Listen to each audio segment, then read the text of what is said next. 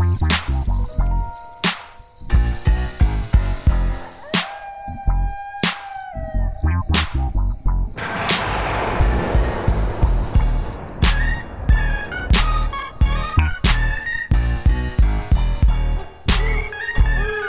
just had a little bit of takeout Chinese and we're feeling pretty good. Hi, everybody. My name is Jordan Reed. And I'm Lindsay Reed. And this is Spooky Spouses, a podcast about ghosts and stuff. Each week we talk about things like haunted Chinese food, scallion pancakes, true crime, dumplings, cryptozoology, cilantro chicken, anything spooky related. That's true. Usually not about the food we just ate and then we kind of like name it back and forth. Yeah.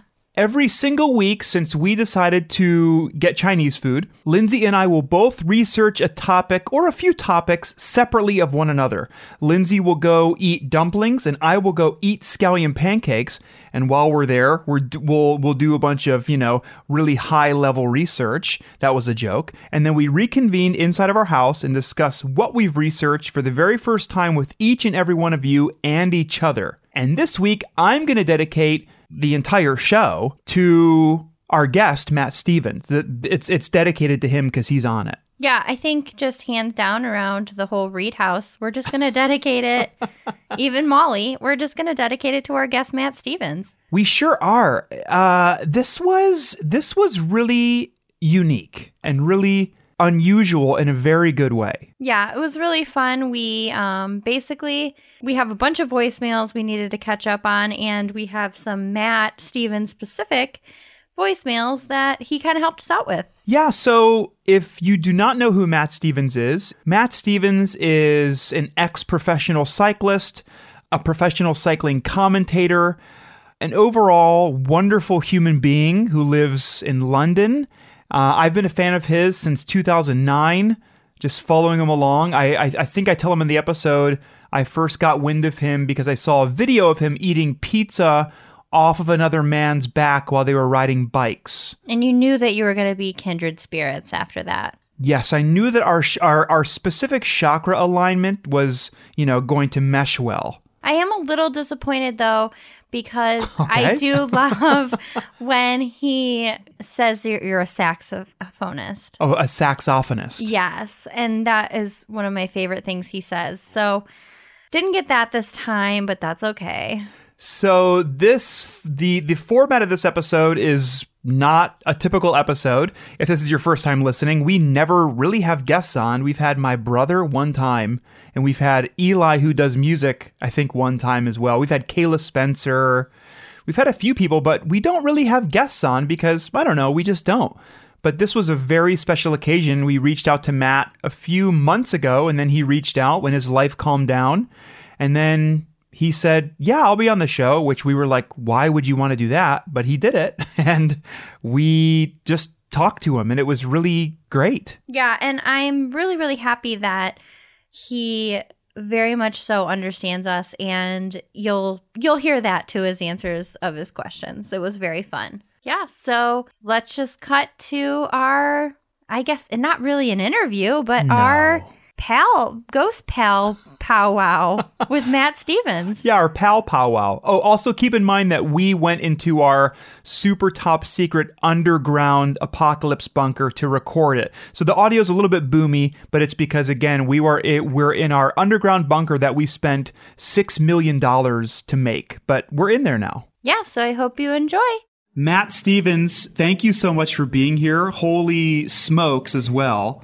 Welcome to our show. Thank you very much. Jordan and Lindsay, it's been, I've kind of, known you guys for quite a while over the web, and it's a pleasure. I don't really know what I'm expecting, which is nice. So it's kind of a voyage into the unknown. So, but I'm quite keen. I'm quite excited, actually. So thank you for having me. Oh, you bet. Yeah, and we also really don't know what we're expecting anyways either, which is good and bad, I think. Yeah. I mean, sometimes, we're obviously backed up on questions in our haunted hotline, and we need a little help. So, yeah, we try our best to give advice, but, sometimes it's just kind of, Now, Lindsay said sometimes, and I think basically all the time. We're really not sure what we're doing, but maybe you can lend a hand to some questions that we've gotten for you. But before we get into it, a little bit about yourself. Yep. Your name is Matt Stevens. Your middle name nobody knows, and that's okay. If we can just leave that, that's kind of if that's all right. Yeah, you bet. Yeah, you bet. Absolutely. So speaking of how unprepared we are for the show, we are always painfully unprepared, which I think is nice. But I did some small Wikipedia-ing of you. And according to Wikipedia, you are the UK's leading reptile salesman. I don't know. I mean, I do that on a Tuesday afternoon. But I'm surprised it actually got onto Wikipedia, to be perfectly honest with you. And in addition to that, I'm kind of weirdly allergic to most reptiles. So take that maybe with a pinch of salt, but yeah. Yeah. Wow, well, what a feat. It's a really itchy Tuesday afternoon for you. Yeah, and it's also, some would argue, probably the itchiest afternoon, but also the most profitable afternoon. I don't know, like, the Venn diagram that those two usually intersect, but that's pretty impressive, Matt. I have a team of people that I can't name them who I work with closely. So I'm just like the kind of money man, really. They just send me photos. Wow. So Right. yeah, it's but it's something I've done for a while. But yeah, I'm glad you picked up on it because not a lot of people know about that. That's really great. Now, some things that I don't know if these are true or not, because I also got these from Wikipedia. Some of your early amateur cycling teams that you were on also sound vaguely similar to the name of a cryptid. And I wanted to ask you about this really quick. Mm-hmm. The Hemel Hempstead or Hempstead? Hemel Hempstead, yeah. That was my first club, basically. And I'm now a life member. But yeah, that's where I actually got married for the first time, actually. Oh, wow. Back in Hemel Hempstead. But it's noted for an unusual roundabout. So it's kind of, it has a roundabout, which if you imagine like a circle, and then around the perimeter of the roundabout aren't just road junctions, but other mini roundabouts dotted around. So it has the most unusual roundabout configuration in the United Kingdom, maybe even Europe. Wow. Yeah.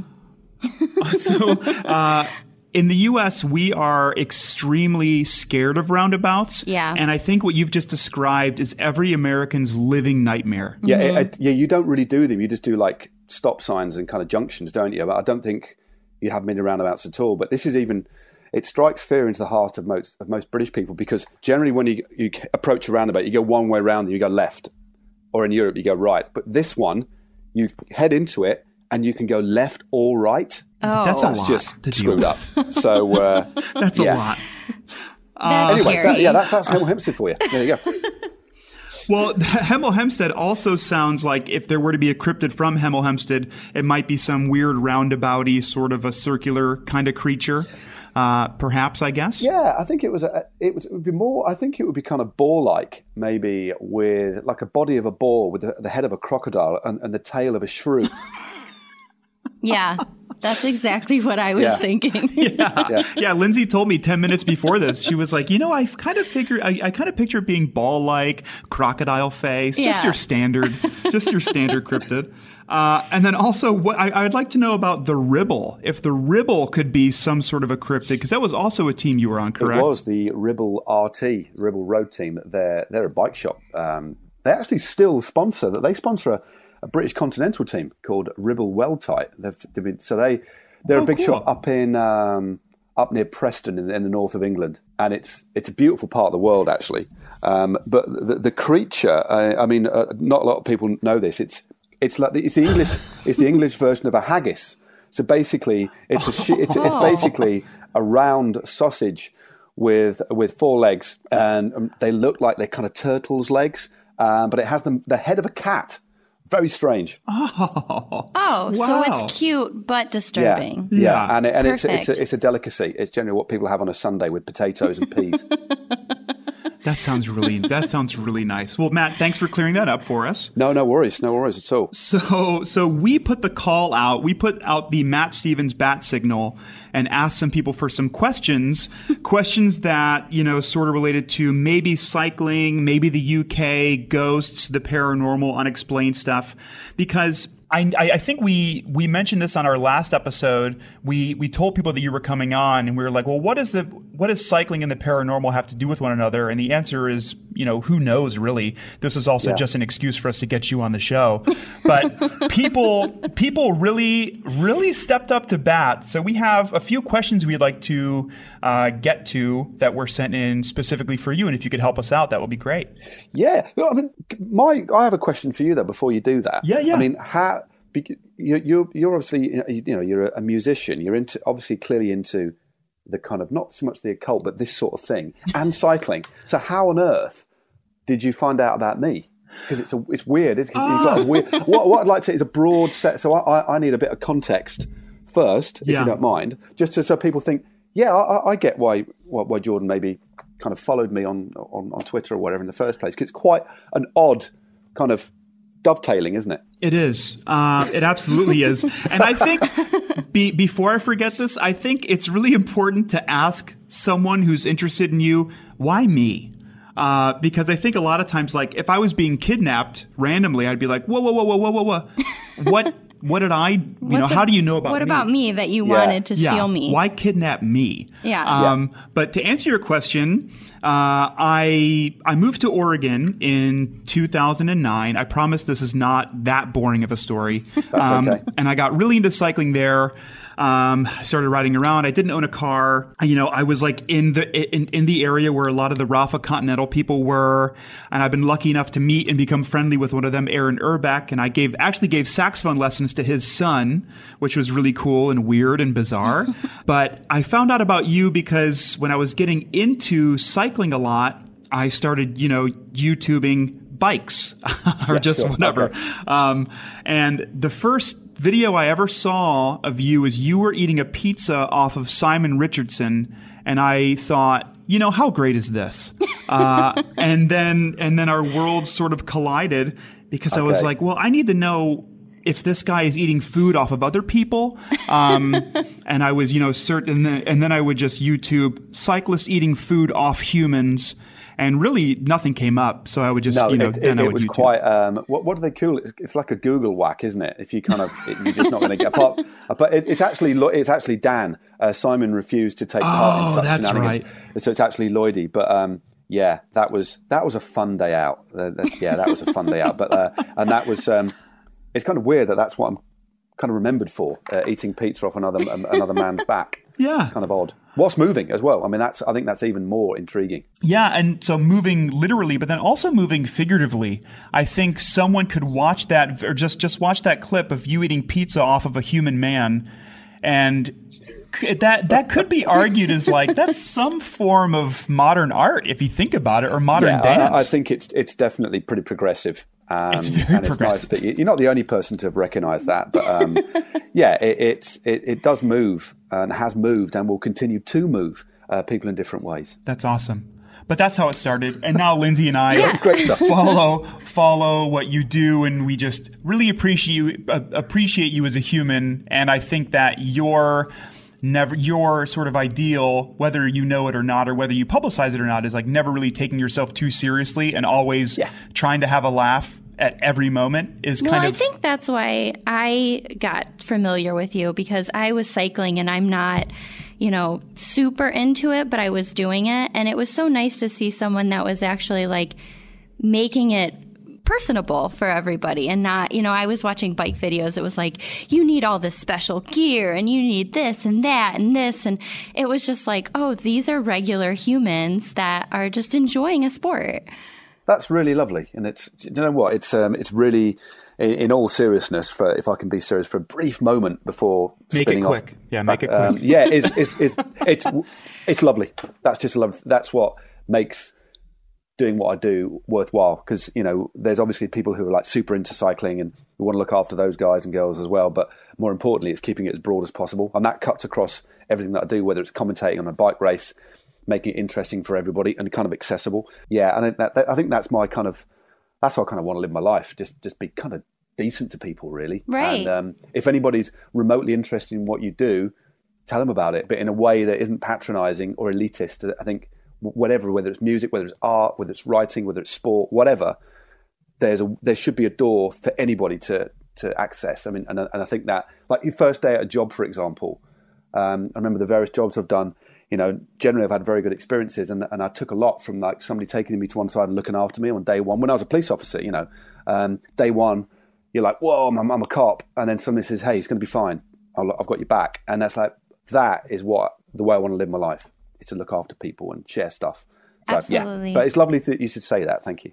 And that's really nice too, because there's a lot of parallels in, how you go about your day to day and making what you do, like specifically cycling, which is arguably a pretty inclusive activity. There's a lot of verbiage, a lot of terminology. There's a lot of stuff that you can get lost with, or a lot of stuff that goes over people's heads. But like, even for us in the like broad paranormal world, a lot of shows and stuff are very serious, and they're very, I don't know, I guess just a little bit too serious. And I think, why be so serious all the time, and why not just, I don't know, goof around about ghosts and act like you know way more than you do, which is what we do. It's just fun to goof around. Yeah, definitely.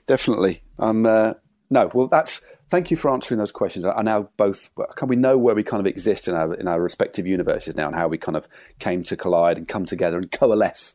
Yeah. Like the birth of the universe, in fact. You're absolutely right. I think that's a great analogy.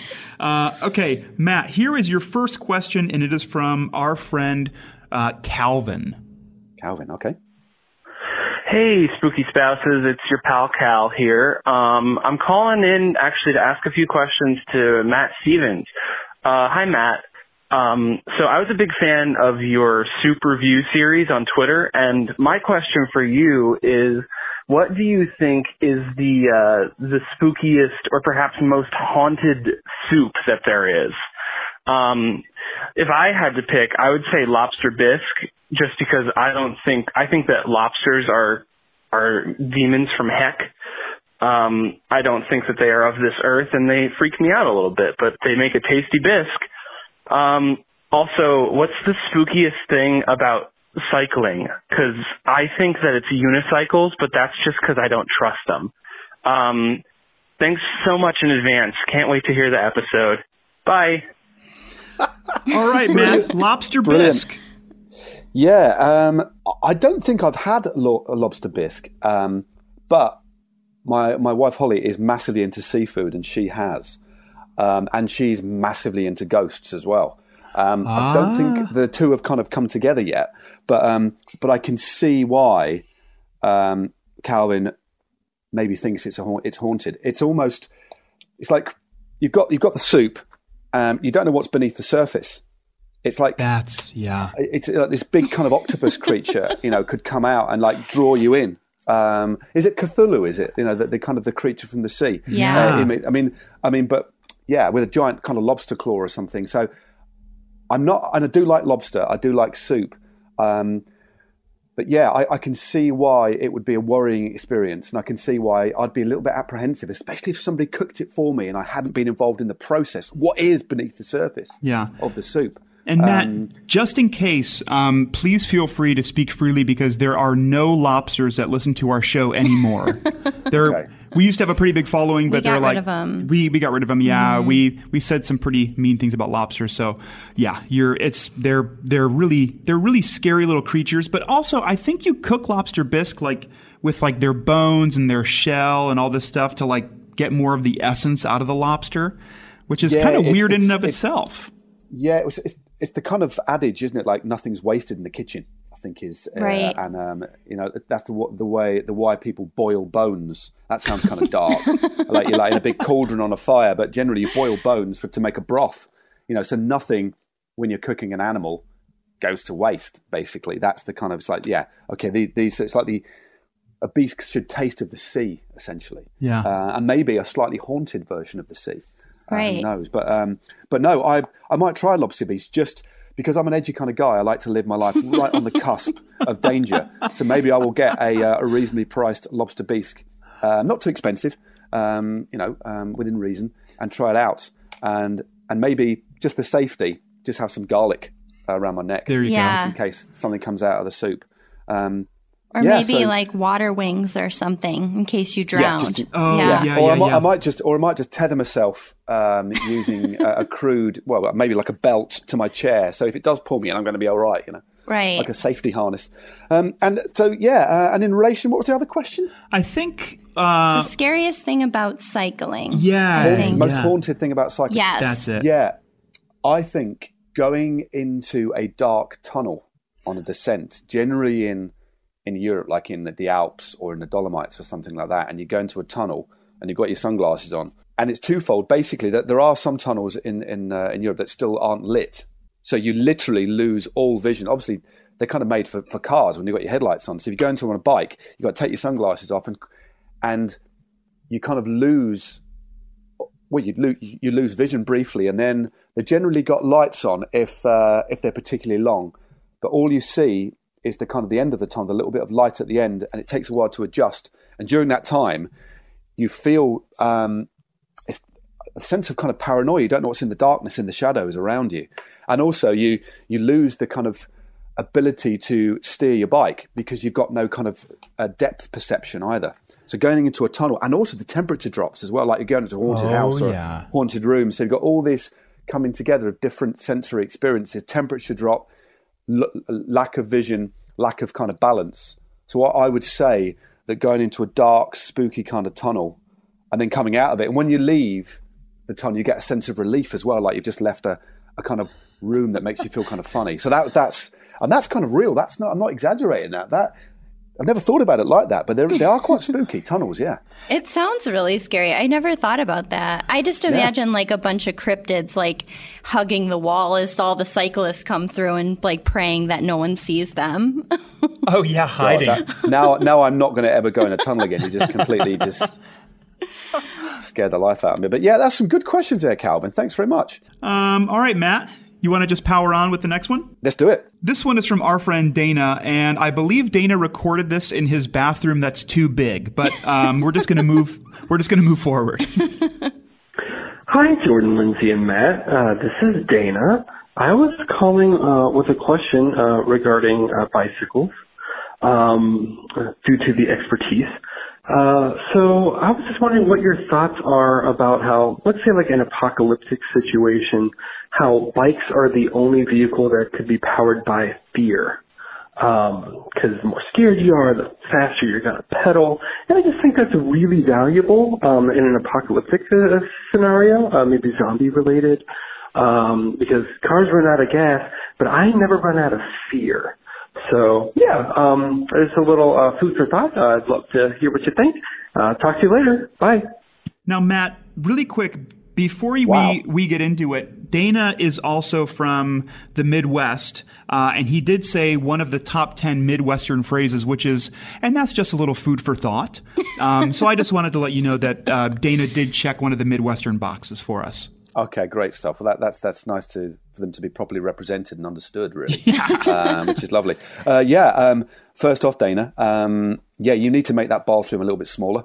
Because there's, say if you could get lost in there by the sounds of it. I mean, and again, I would never have a meeting, like a formal business meeting in that bathroom because you risk being in the wrong time zone as well. So just a little bit of advice. I mean, it's what Dana was talking about there is called FAF. So FAAF, fear as a fuel. I just invented that just right now. Fear as a fuel. It's a concept that has been talked about for eons. But fear as a fuel primarily for running away from things. It's something primal. It's kind of built. Generally, if you were like in your cave, a kind of T-Rex came up, because as we know, cavemen lived at exactly the same time as T-Rexes. We know that's been proved by science. Yes. They used to just run away. They used their own fear / adrenaline as a fuel. So it's something that's been around for since the dawn of time. Amoeba used fear as a fuel as well to escape other amoeba that they were arguing with. It's inbuilt into our DNA. But fear as a fuel on a bicycle, why not? I mean, it's all we need, I think, is some sort of app where we could somehow harness the fear and keep it in some sort of cell, maybe on your phone, which would be really handy. There we go. Maybe in a little pack that you put onto your phone as part of a case. Store the fear up and kind of use it when you want. So, for example, say you're just a little bit frightened. Let's go back to the soup question. Say you're a little bit frightened because you had some lobster bisque. Right. I love where this is headed. You were just a little bit frightened, but you had your headphones on, plugged into your phone. A little bit weird in a posh restaurant, but hey, you're just going to roll with it. But over time, it saved up little bits of fear until you could basically go on holiday with it. It's like, do you know what? I fancy going to Edinburgh, and I live in London. And I've built up enough little bits of fear to actually self-propel myself on a bicycle to Edinburgh rather than using the train. So I think, yeah, we just need somebody to kind of get to grips with just a small element of how we actually harness it and turn it into a fuel. But I think it's a wonderful idea. So kind of like frequent flyer miles. Like you can collect them up and then, kind of do whatever you want with them. Yeah. Exactly my point, or Avios' points, exactly. So, yeah. But if you got really, really frightened, you'd have to have a really rugged phone, I think, with a really sturdy case, because you don't want your phone to explode through having too much fear. So I think that there's two industries here. There's the capturing of the fear. There's the putting it into a bicycle. I guess you'd have to have some sort of cell on the bicycle. But I think as well, there's another area, another kind of like little kind of side industry on making kind of really, really sturdy phone cases to contain the fear in. You don't want that exploding, at a party or when you've gone to see your grandma or something like that. Can you imagine the scenes? Right. Yeah, you could very quickly ruin a holiday, a birthday. So I would imagine that, like how a lot of I always think that people who are very wealthy have multiple cell phones. So you would just carry the one with you that is your FAF phone. Yeah. That maybe you would leave if you're going to go to a gathering, if you're going to go to church, if you're going to go to a funeral, if you're going to like an occult meeting, you leave that one behind just in case the FAF spikes. It leaks out, and again, you don't want any spikes. You don't want any kind of seepage, any fear seepage, because that stains. You're not going to get that off. No, yeah. I think everyone knows that fear stains do stain the most. Worse than coffee. You could use a little tonic water, but it doesn't get it quite out. I think if you got some tonic on it straight away, you might get rid of the worst of it. But I think it's basically indelible, isn't it? I mean, that's there forever. You might have to wear a brooch over it or something like that, or I don't know. I mean, that's for another podcast, I think. Yeah, I think you're right. I just think it's so unusual to think and how cryptid it is to think if you're at someone's funeral and they're like, "Oh, how did they pass?" And then you just say fear. Fear. And then it's like, oh, they died of fear. You mean like a heart attack or something? No, just fear death by explosion. fear. Their fear phone exploded when they were holding it because they got so scared, and that's just one of the drawbacks. So I think there needs to be a little bit more R&D that happens with these things, but the technology itself, I'm already excited for. Yeah. For the FAF technology. I think once the clinical trials have happened and I think people are going to really buy into it as not just as an ideology. I think it's more than just fuel. Yeah. I think it's a kind of state of being, and it's lovely that Dan had brought it up. Yeah. Well, Matt, thank you very much for all of your help. Yeah. No worries. FAF, fear as a fuel. Great stuff. Hopefully that helps, Dana. Yeah. I also can't wait to start a band as soon as we're done recording called Fear is a Fuel. Yeah, that's it, definitely. Just FAF. just think of the merch, man. Just think of the merch. Yeah. It's going to be really nice. It will, yeah, and not that it could be really nice. It will be really nice. Yeah. Okay, Matt, here is a question from our friend Katie Diddy in Utah. Hello, Lindsay and Jordan, and also Matt. I am calling with a very important question regarding biking, cycling, whatever the correct term is. I don't know. The thing with the two wheels and the pedals that you propel yourself forward with. Anyway, Matt, I am wondering if you think that you could out-cycle Sasquatch. And if not, is there any cryptid that you think that you could outcycle? So there's that. I also am wondering, don't know anything about the UK other than, it's across the pond, which is a dumb thing to say, but I said it anyway. Do ghosts in the UK respect tea time? As in, spot of tea and crumpets? Anyway, Thanks. Bye.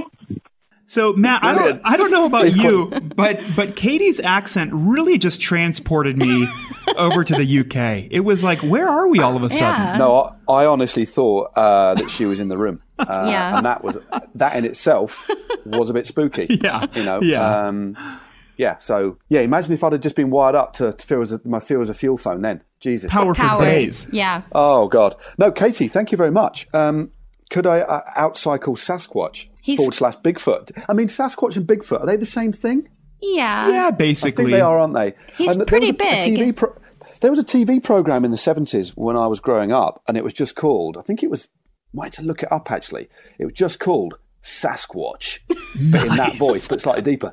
Sasquatch. That's and it was really just nice. about the Sasquatch. I think it was the legend, the urban kind of myth. Well, is it a myth? I don't know. Mm-hmm. I mean, because I've seen him, and I saw one in Boulder in 1995, and I've never talked to anybody about it. And I did outcycle it. Again, powered by fear. I literally was powered by fear because there was a lot of signs about bears, but there were no Sasquatch signs. And I did have a word with a police officer back in Boulder once I got back from my ride. I said, "Look, guys, there's a Sasquatch," and there was no warning. Yeah, but I got a seriously. really good interval session. It was a really powerful interval session at altitude, which gave me a nosebleed. So that's my Sasquatch story.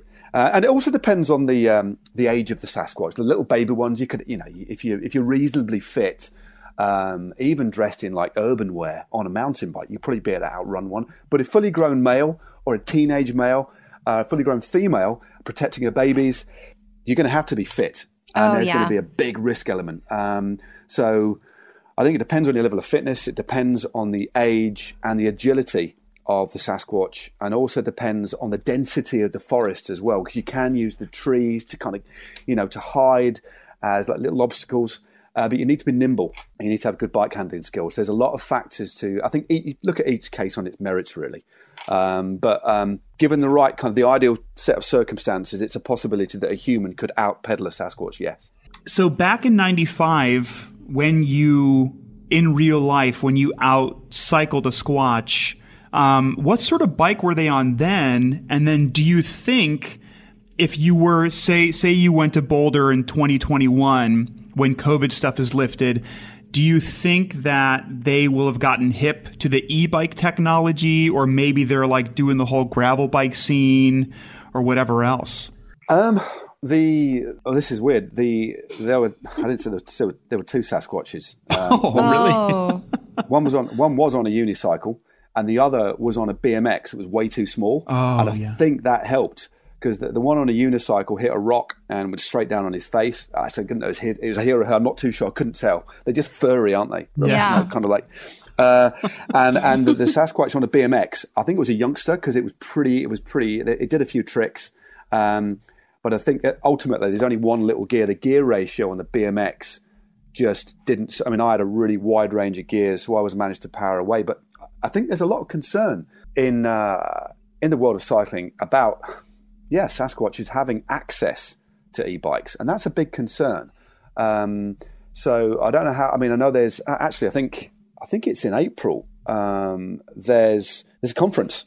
There's a conference in Philadelphia, and they're doing it away from Boulder because of the fear of any kind of demonstrations from the Sasquatch community. Yeah. So it's kind of that they're doing it, and they're going to look at kind of the best way forward, really, because what they don't want to do, and let's be honest, they don't want to kind of remove the ability and to move around for Sasquatch. They're happy for them to have bikes.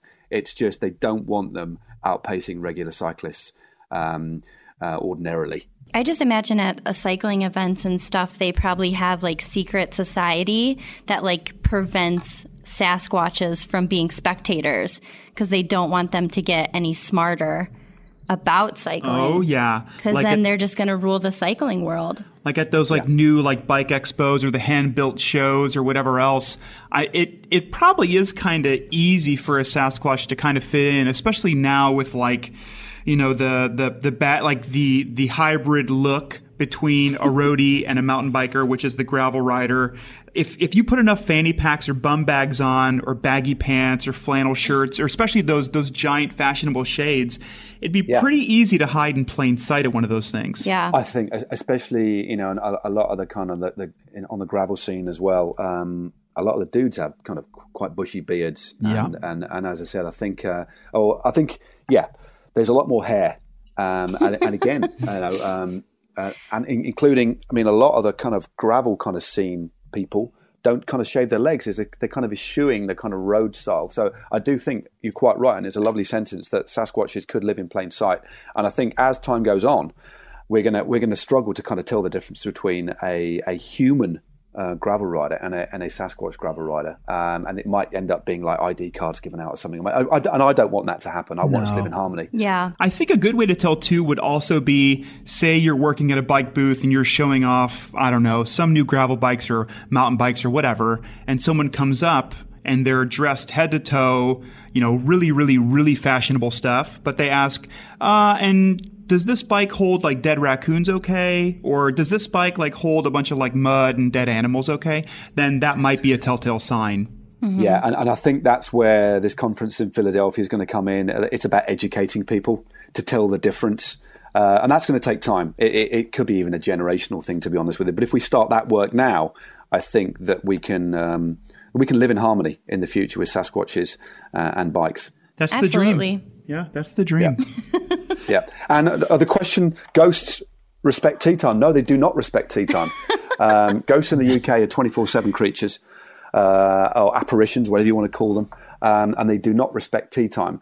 Although I know of some, and this isn't direct experience, this is things that I've read and seen and heard tell of, is that some ghosts will actually join you for tea, especially poltergeists. So there you go. Yeah. Thank you for the heads up, Matt.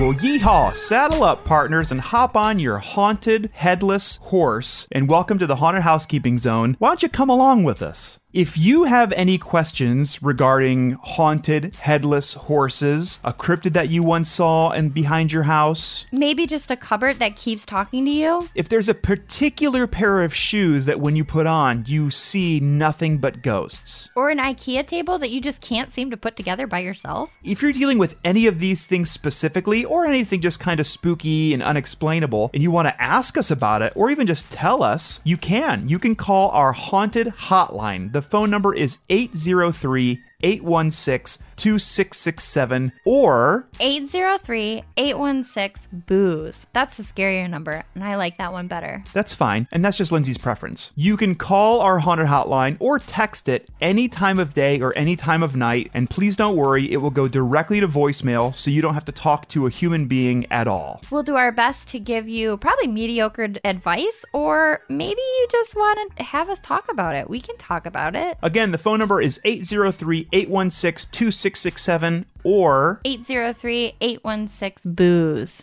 And if you happen to be looking for some really spooky but also extremely fashion-forward pants or shorts or just drip in general, you can check out our friends over at Native Language Clothing. It's spooky cozy season, so why not have spooky cozy drip? Yeah, you can get yourself a really cool hoodie and matching shorts and wear them around your house when you're just, having a pumpkin spice latte with almond milk. They have like Sherpa shorts and they're tie-dye, so it's like the best of both worlds. You can go to nativelanguageclothing.com or check out their Instagram, Native Language Clothing, and do some clicking and some scrolling. And at checkout, you can use the promo code SPOOKYSPOUSES, all one word, all lowercase, and get 30% off your entire order. And that's a lot of percent off. That's a spooky sale.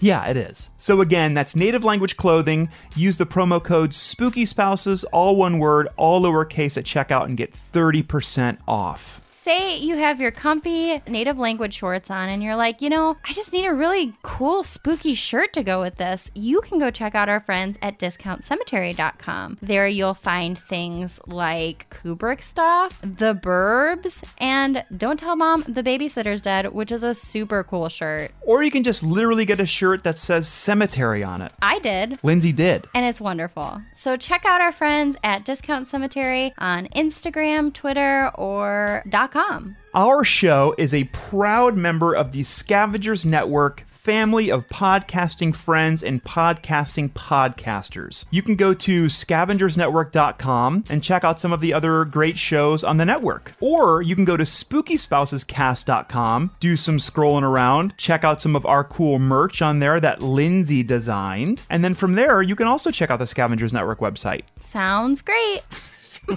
And as always, we would like to thank each and every one of you for listening to our show, for supporting our show, and most importantly, for telling people about our show. Thank you, spooky buddies, and stay spooky. And now, here is an advertisement in audio form for a podcast that we enjoy.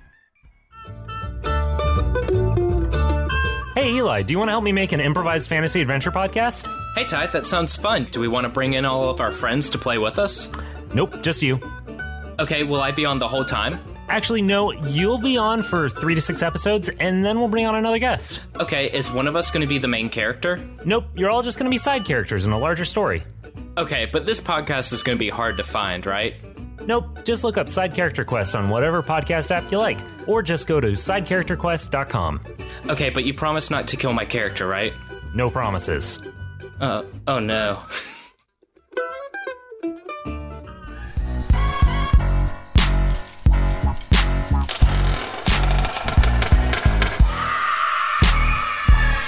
Okay, Matt, I don't want to do it, but we're going to do 2 questions in a row from another Katie. So this is a different Katie. She's in Canada.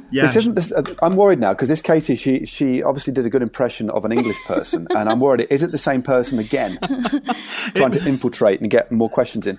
It very well could be. We don't know because we've never seen the Katie the Katie from Utah or this Katie from Canada. We've never seen them in the same place at the exact same time. Okay. So, sorry in advance, but here is the next question from Katie. Hey, spooky spouses. Hey, Matt. This is Katie in Canada. I used to ride my bike everywhere, but then I had a kid and moved to the suburbs and bought a car, and you know how it is. My little legs can't quite get me up those hills the way they used to.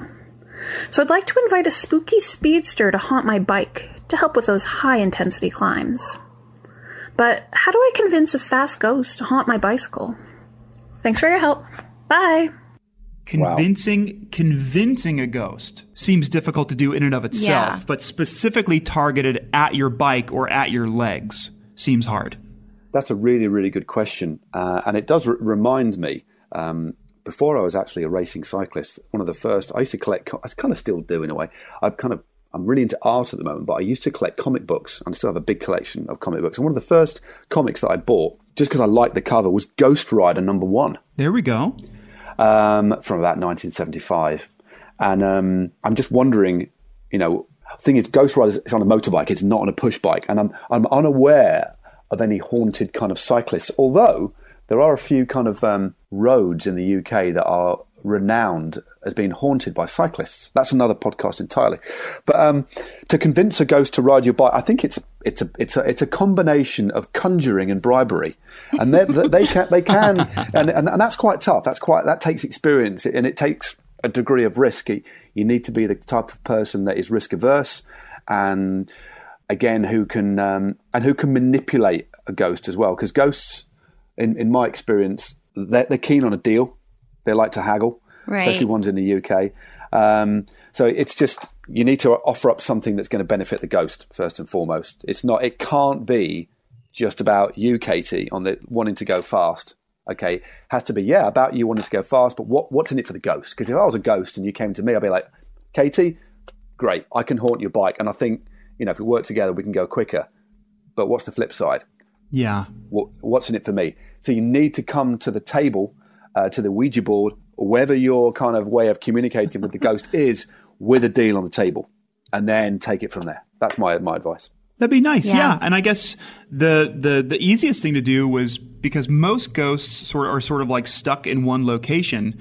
So if you go, if you haunt my legs, I'll take you wherever you want to go, and you can go on a trip. We can go see some mountains. We can go get a coffee somewhere. But that entitles a lot of training on your part, though, because you have to figure out how to free a ghost. This is a lot of research. It's a lot of research. Yeah. I would assume a lot of trial and error as well. Yeah, it's. I think that's what I'd call it's a proper project there. But good luck with it, Katie, and then keep us posted on your progress. Yeah. Okay. Matt, here is another question from our friend Mason in Vermont. Hello, Matt. I hope you're having fun. My name is Mason from Vermont, and I have a question for you. Every sport has weird superstitions, but there are some individual athletes that have incredibly specific personal superstitions that are pretty out there. Do you have any cycling superstitions or rituals that you do? And what's the strangest superstition that you've heard of or seen from a fellow cyclist? Ooh, that's a good one. Okay. Thank you very much, Mason from Vermont. Good question. I've actually asked this question too in my GCN days when I was on one of the Grand Tours. And we made a video about it. It's actually, you'll be able to find it. Pro cyclist superstitions. But I can't remember any of the answers. But, because some people just looked at me and said, no. And that was like, oh, okay, that's cool. But I do have a couple of my own, and they're not really superstition. Well, I think they were habits, because we are, whether you like it or not, there's a scale, isn't there, of where we are in terms of our habits. There's like kind of regular, then there's like OCD, and where habits actually define your everyday life and what you do. Absolutely. And in my old job, I've seen people with exceptionally serious OCD, which, as you know, is no kind of laughing matter. But I think habits, things that you get used to, conditioned to do over time, if you notice that you don't do one, it almost becomes superstitious, because it's as we know, when you step back away from it, it's completely and utterly irrational. If you're somebody who kind of is kind of rooted in the kind of science and stuff like that. Yeah. But the brain works in funny ways, and habits that get formed, they're very difficult to break. I remember speaking to psychologists many years ago when I was in the police about one of the best analogies to use when we're looking at habit forming and things that we don't want to, and habits we don't want to change that turn into superstitions, is a figure skater doing a figure of 8 on some nude ice, some kind of naked ice, and each time that this figure skater does this figure of 8, the kind of grooves get deeper, and there's no way you can kind of change the ice, and that's like the way that neural pathways are formed in the mind. It's amazing. It's a really nice analogy, I thought. Yeah. But so the one that my superstition, to cut a long story short, is I will always put my right sock on first, then my left sock, and then my right cycling shoe, and then my left cycling shoe. And if I'm in a bit of a rush and I notice that I put the left one on first, I will remove it to get back into the order. And it's the same clipping into the bike as well on my turbo trainer or when I'm riding. And on a turbo trainer, it can happen more. You can accidentally because the bike's static, you can actually put your left foot in first. And if I do that, I unclip it, then put my right in first because I don't feel comfortable. So there's definitely a thing. The only one I have that's hard and fast is, and it's the same with shoes. So it extends to shoes and socks. So basically, always the right sock on first, then the left, then the right shoe, then the left. Otherwise, I feel a bit freaked out. It's completely irrational, but that's my only superstition that I kind of had. Yeah, I still have actually. I have the same thing with my socks. It's not putting them on. If I just don't particularly like those socks as much, I don't have a good ride. Like, it's not as good as if I really like the color of these socks. Like, these are my favorite cycling socks. I will have a better ride. Yeah. I think that extends. I think there's a big thing about it. Like, there's nothing like a fresh pair of socks that you just crack out the packet. I mean, there's nothing like a pair of socks that you're kind of fond of, but then a new kind of pair, whatever color they are, whatever design they are, just to put them on and feel them like hugging your ankle when you kind of lower calf muscle in your foot, and then just looking at them when you're riding, it's a special feeling. Yeah. So I get where you're coming from. It's like you feel cooler, so then you're like, I'm feeling good. Feeling good on this ride. Definitely. I have a similar thing where I will do right sock, left sock, but then I'll do bibs. So it's always socks first. It's kind of an interesting look if you take it frame by frame. Some would say interesting. I think most say upsetting, but whatever. Yeah. But I'll do right shoe, left shoe, but I always clip in left foot first. But I remember thinking as I was riding once, I was stopping, to have a bathroom break. And I thought, why am I so obsessed with clipping left foot in first? I'll clip right in first. And I did it, but it was one of the clips where I clipped right in first that I was not used to it, that I tumbled over in the grass. And I'm like, see, left foot first, left foot first, of course. And now I will never not do that, ever. There we go. I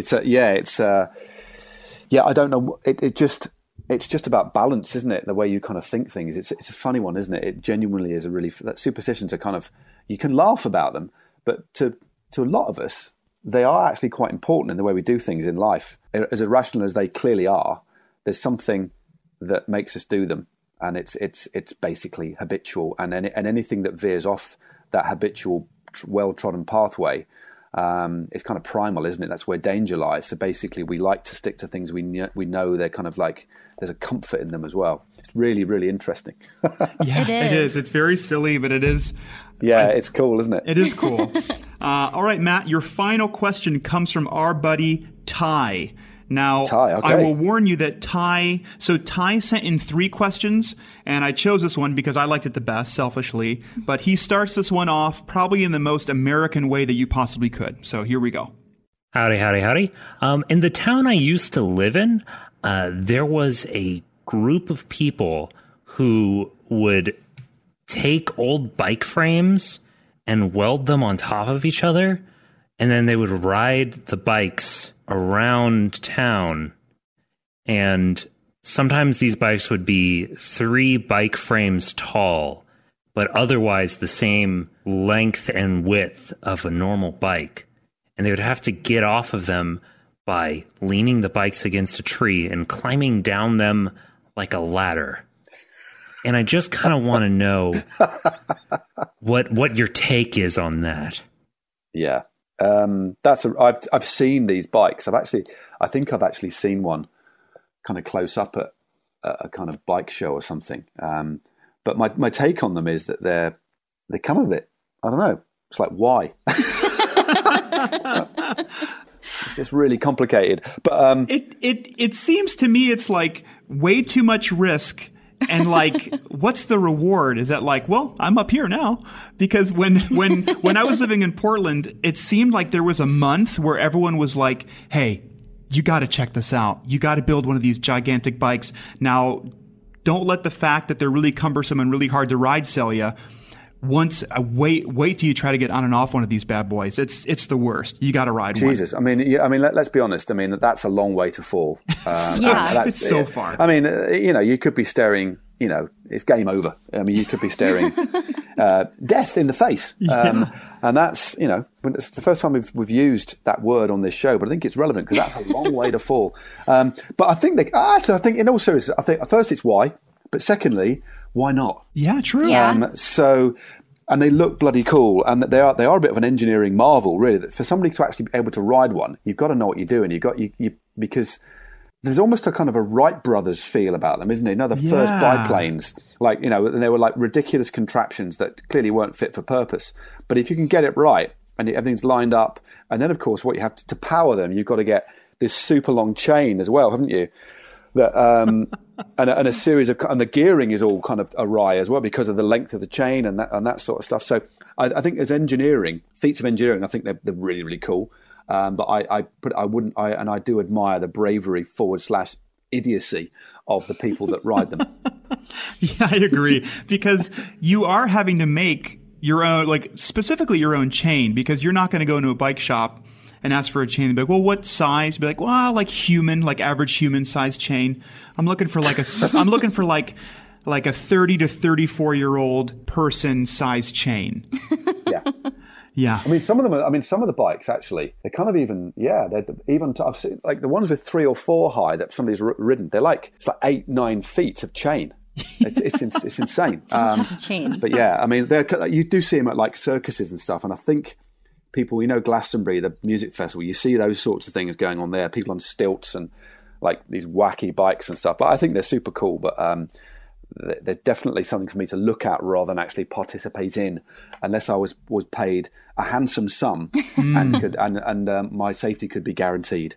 Do you think there's there's a possibility for maybe something sponsored by Sigma when you do one of your cafe rides, to do a tall bike cafe ride? And I think that it would either be I would think like maybe Mitch Docker or even Taylor Finney or maybe Lachlan Morton would probably be some of the more fitting riders to do a Sigma cafe ride tall bike ride. Tall bike ride, yeah. I mean, I've actually just written that down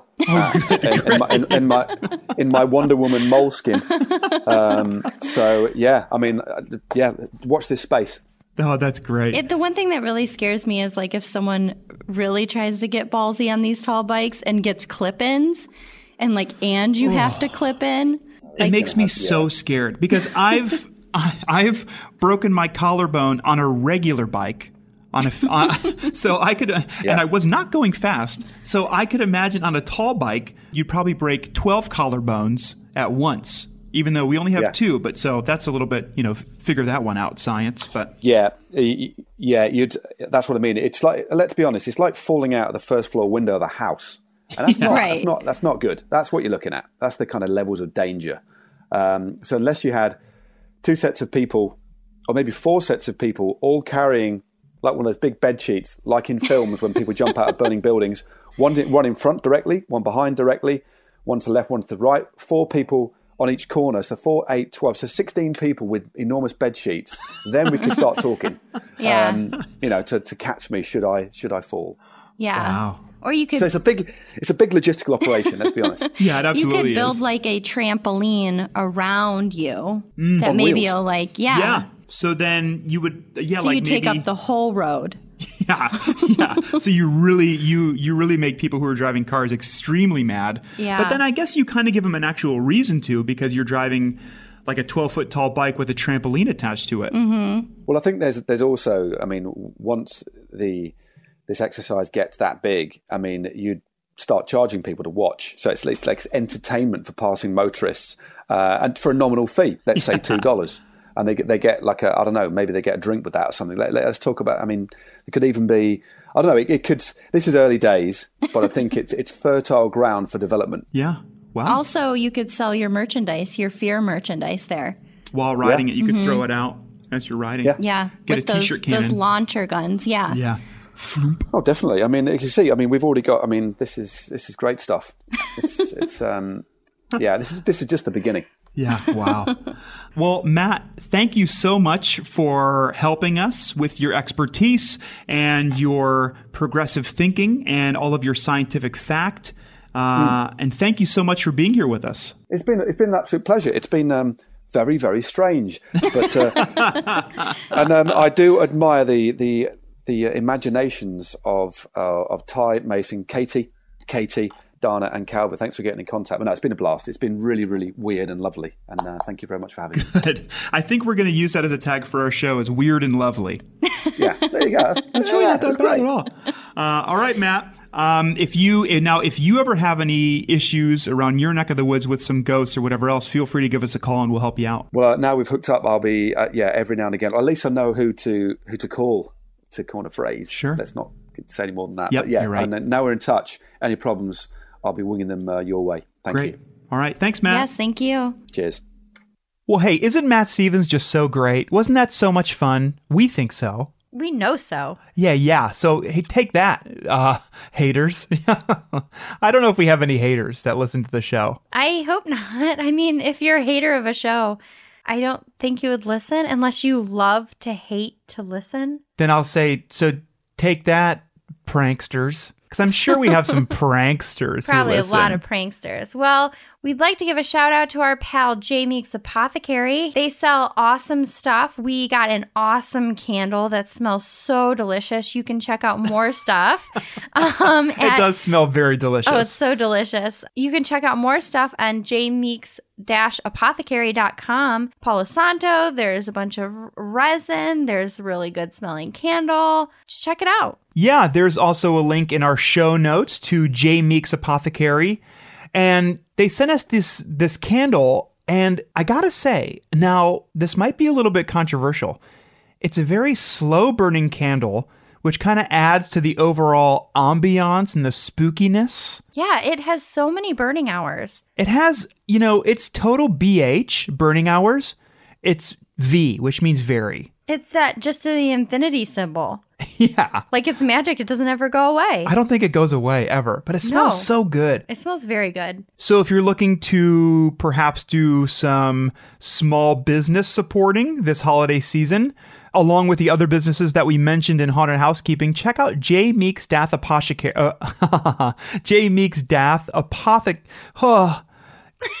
Check. I'm leaving them both in. Help. jmeeks-apothecary.com. It's a great website, and I've references candors. We'd also like to thank Eli Rexford Chambers for doing the music that you hear at the beginning, the middle, and the end. You can find little, beautiful, trumpet-thighed, flute-armed baby boy Eli at Eli Who Does Music on what? Social media, Twitter. Social media, Twitter. You can find him on Spencergram, on Spibbers, and probably on MySprabes. We'd also like to thank the Scavengers Network. There's a bunch of really fun, great podcasts on there, including ours. Hey, this Friday, a bunch of new merch is dropping, and one of our shirts is going to be on there, and it's really, really cool. Check it out. It is. I'm going to add an effect to this part. Hey, get a load of this. This Friday, there's going to be so many cool new pieces of merchandise dropping, and one of them was designed by Lindsay. And it's the shirt for our show. It's cool. Check it out. Yeah, it's pretty cool. It's all right. We would also like to thank each and every one of you for listening to the show, for supporting the show emotionally and spiritually. Maybe if when you're listening to the show, you're sort of casting some sort of chakra alignings. I don't know why I like chakras a lot today, but you're like doing some chakra aligning spell. We are so thankful that each and every one of you are listening and hanging out with us every week because I guess you like us. So that's nice. That's great. I guess you like the fact that we say lickety split or, stuff like that. I don't think we've ever said that. Well, we hope that you have a very, British Matt Stevens week. I hope this week you go on a Matt Stevens, is it rabbit hole, wormhole? You know what I'm talking about. You do a Matt Stevens YouTube, let's just say rabbit hole. You watch the video of him eating pizza off of Daniel Lloyd's back. I'm actually going to put that one in the description below because it's so funny. And, you just enjoy a lot of Matt Stevens stuff. And maybe while you do, you eat some Jammy Dodgers, which is a British snack. You eat some just biscuits in general. And crisps. And maybe a sausage roll or something else that I heard of recently, Pizza Crunch. Which I believe is a Scottish thing, and they just fry pizza. Huh. Interesting. Interesting and very good sounding. I would eat that a lot. Well, we hope you have a spooky week and you enjoyed. Thanks, everyone, for listening, and see you later. Bye-bye. Bye.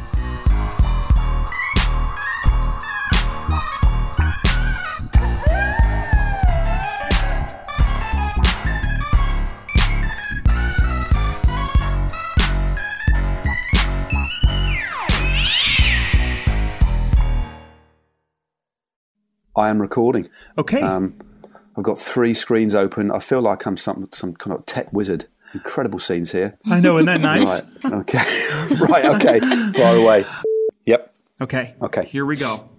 Okay. Ooh. Oh shit! Yep. That's all right. That'll be fine. Yeah, okay. So that's okay. Within a split second, do we need to do that? That wasn't some sort of weird test, was it? No, I think it'll be fine. Okay.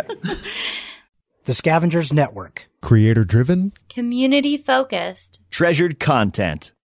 Podcube, podcasts from the past delivered to the future. With Podcube's pseudo-linear 4D adiabatic qubit streaming technology, you can select any point in history and record it for personal gain. What was the group dynamic with Australopithecus? What brand of cigarettes did the Spanish Inquisition smoke? Was Leonardo da Vinci a pants guy? Or a shorts guy? You can discover with Podcube. Listen for yourself to the flagship Podcube podcast, Alabaster's Haberdashery, recorded on location in 1880. Simply search Podcube, all one word, in your podcast app. Or visit poweredbypodcube.com. Podcube, the future is yesterday. Well,